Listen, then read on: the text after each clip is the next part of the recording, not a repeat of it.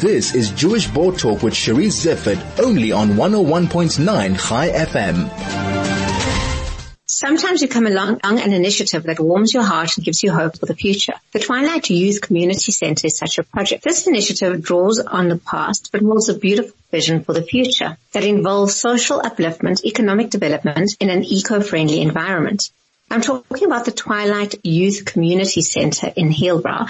And to tell me more about it, I'm joined by Lisa Lowenthal and Anthea Henderson. Lisa and Anthea, welcome, and thank you so much for joining me. Thank you. Thank you for having us. Lisa, let's start with you. How did you get involved with what initially was the Hillbrow Twilight Children's Centre? Well, Lynn Wallman from Angel Network introduced me to the place because under Glenn actually, was working with the Inner City Collective. The Inner City Collective is a collective of people that care about what's going on within the inner city, and they can explain a little bit more about that.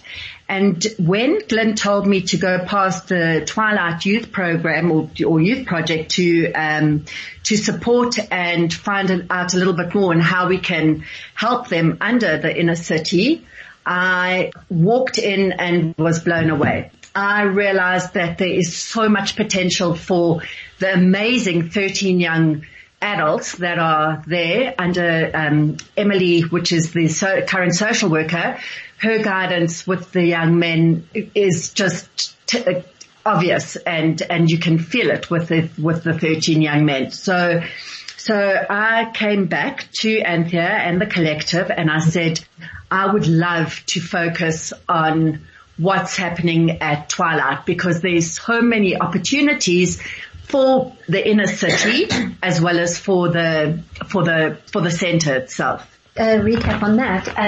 So I think Lisa also we saw the opportunity in that the constitution changed, and orphanages, children's centres are not by law allowed to keep children over the age of 18. So there was a definite gap. There is a definite gap between, those kids that are let out of those centres and where they go. And often they go back to the streets so that was kind of the aim, is to uplift these youth, to give them a sense of purpose and a sense of belonging. Then lockdown came. So what happened next? It's actually a blessing in disguise, because that was when we met with Twilight, and it gave us the opportunity to put everything into place with the young men, because they were very instrumental in helping with food handouts, because we're focusing mostly on food handouts at the moment, but going forward it's going to be on sustainability. So what they wanted us to do is utilize the space as a food bank, where we now are bringing other NGOs, other collectives, other cans into our space at the food bank, where the young men are packing up hampers and distributing the food from there into the inner city. So this is the first action that we're taking towards developing the Twilight Centre. You have a big vision in terms of going forward that sees rejuvenation, that sees social upliftment, job creation. Do you want to share a little bit of that? I know that firstly, it's the young men that actually inspired me. They told me what their visions are. They told me that they would like to further their studies. They told me they don't want to be on the street. They told me that they would like to find ways of earning their own income. So with all that in mind, Anthea and I put our heads together and came up with a concept. There's 3 buildings on how it can be a self-sustainable, self-run centre for themselves, the 13 young men, as well as other young people in the community, as well as old. So what we've done is we've brought on a whole lot of NGOs, different social workers, and we call ourselves the Action Group, the Twilight Action Group, and we are putting together programs for the young people or the young communities.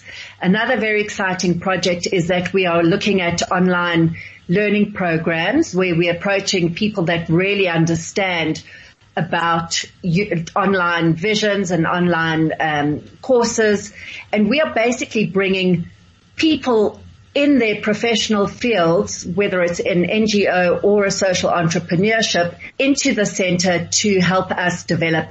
So this is a center of no ego. It's a center of huge ideas and possibilities.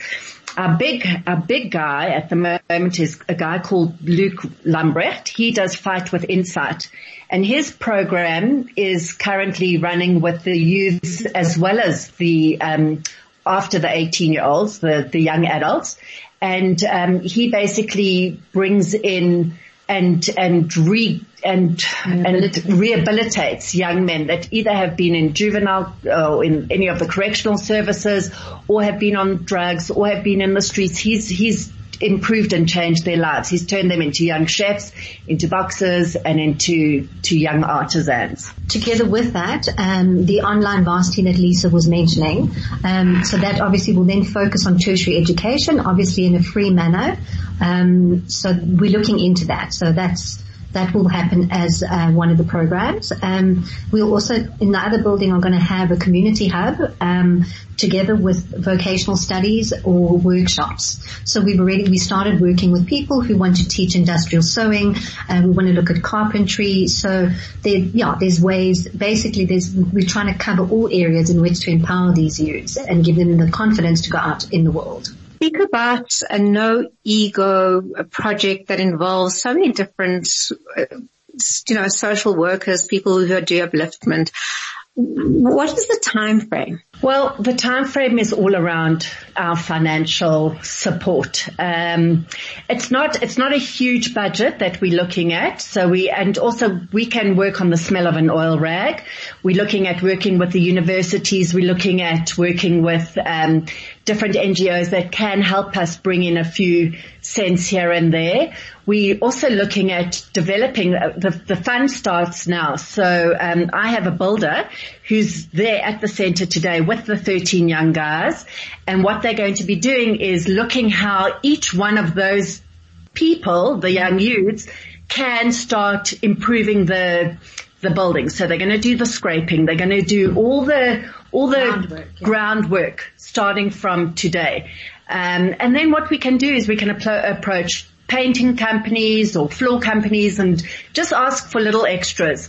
In the end, the budget will be what the budget is, but it'll be brought in via supportive companies. We're not coming looking for handouts. We're looking for empowering even from the start. We've seen the inner city develop quite a bit recently, and this would be a big boost to inner city development. And I'm sure there are lots of partners that you are working with. What are the boys doing at the moment? And I'm sure I shouldn't be referring them to boys either if they're over 18. They're young men. I always call them boys, and I always apologize to them because it's the Twilight street children, it became now the street youths.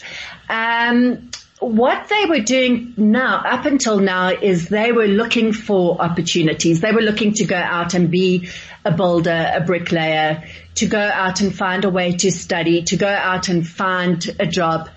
So they're passionate enough to be able to create their own opportunities. And that's where the spark lit for me, basically. When I met the young guys, they were talking about their passion. And I said, when I met them, I said, this is how I don't want to know about your past unless you really want to share. I want to know what your visions are for the future. And by listening to each one of these young men talk, it made me realize that this isn't just a pipe dream. This is an easily achievable dream, because we're working with such enthusiastic young people that really want to make it happen. When we bring people like Fight for Insight, when we bring people like, hopefully Rael Lessus will be the one that's going to run our university. He's got so much experience in all those past achievements that he has.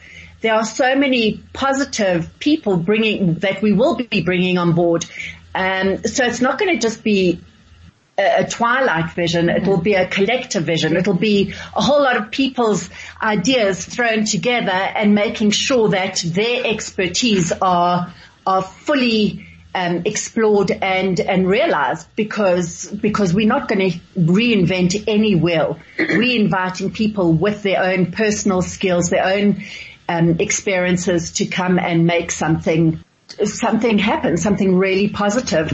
And also we need to know exactly what is needed within the inner city. So that's why we consult with the different NGOs, with people that are living in the streets. Currently under the Inner City Collective, we've been going out to a lot of the people on a one-to-one basis. We work with social auxiliaries, which are basically people working under social workers, and they go to door to meet people within the city, and they bring stories back to us. So we basically working with what people's needs and wants are. We're not coming from what our ideas are. Yeah. What we're doing is we're coming with our ideas, how we're going to sustain the buildings and how we're going to sustain the projects, but we're utilizing their influence and their ideas to influence our vision and direction.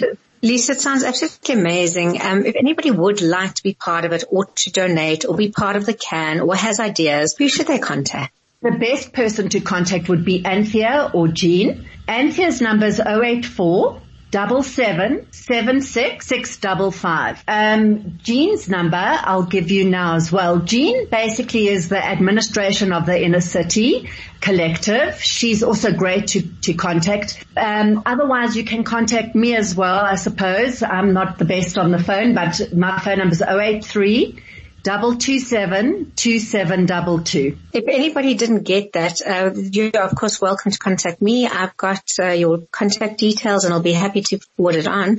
In the meantime, just to wish Lisa and Anthea, both of you, really best of luck in this initiative. It's amazing to be able to have a vision and to look forward and to see growth and see people working together to the benefit of all of Johannesburg. I mean, it's an absolutely great initiative, so I wish you luck and strength. Thank you. And I must say that the best part about this is that it came from fears of COVID.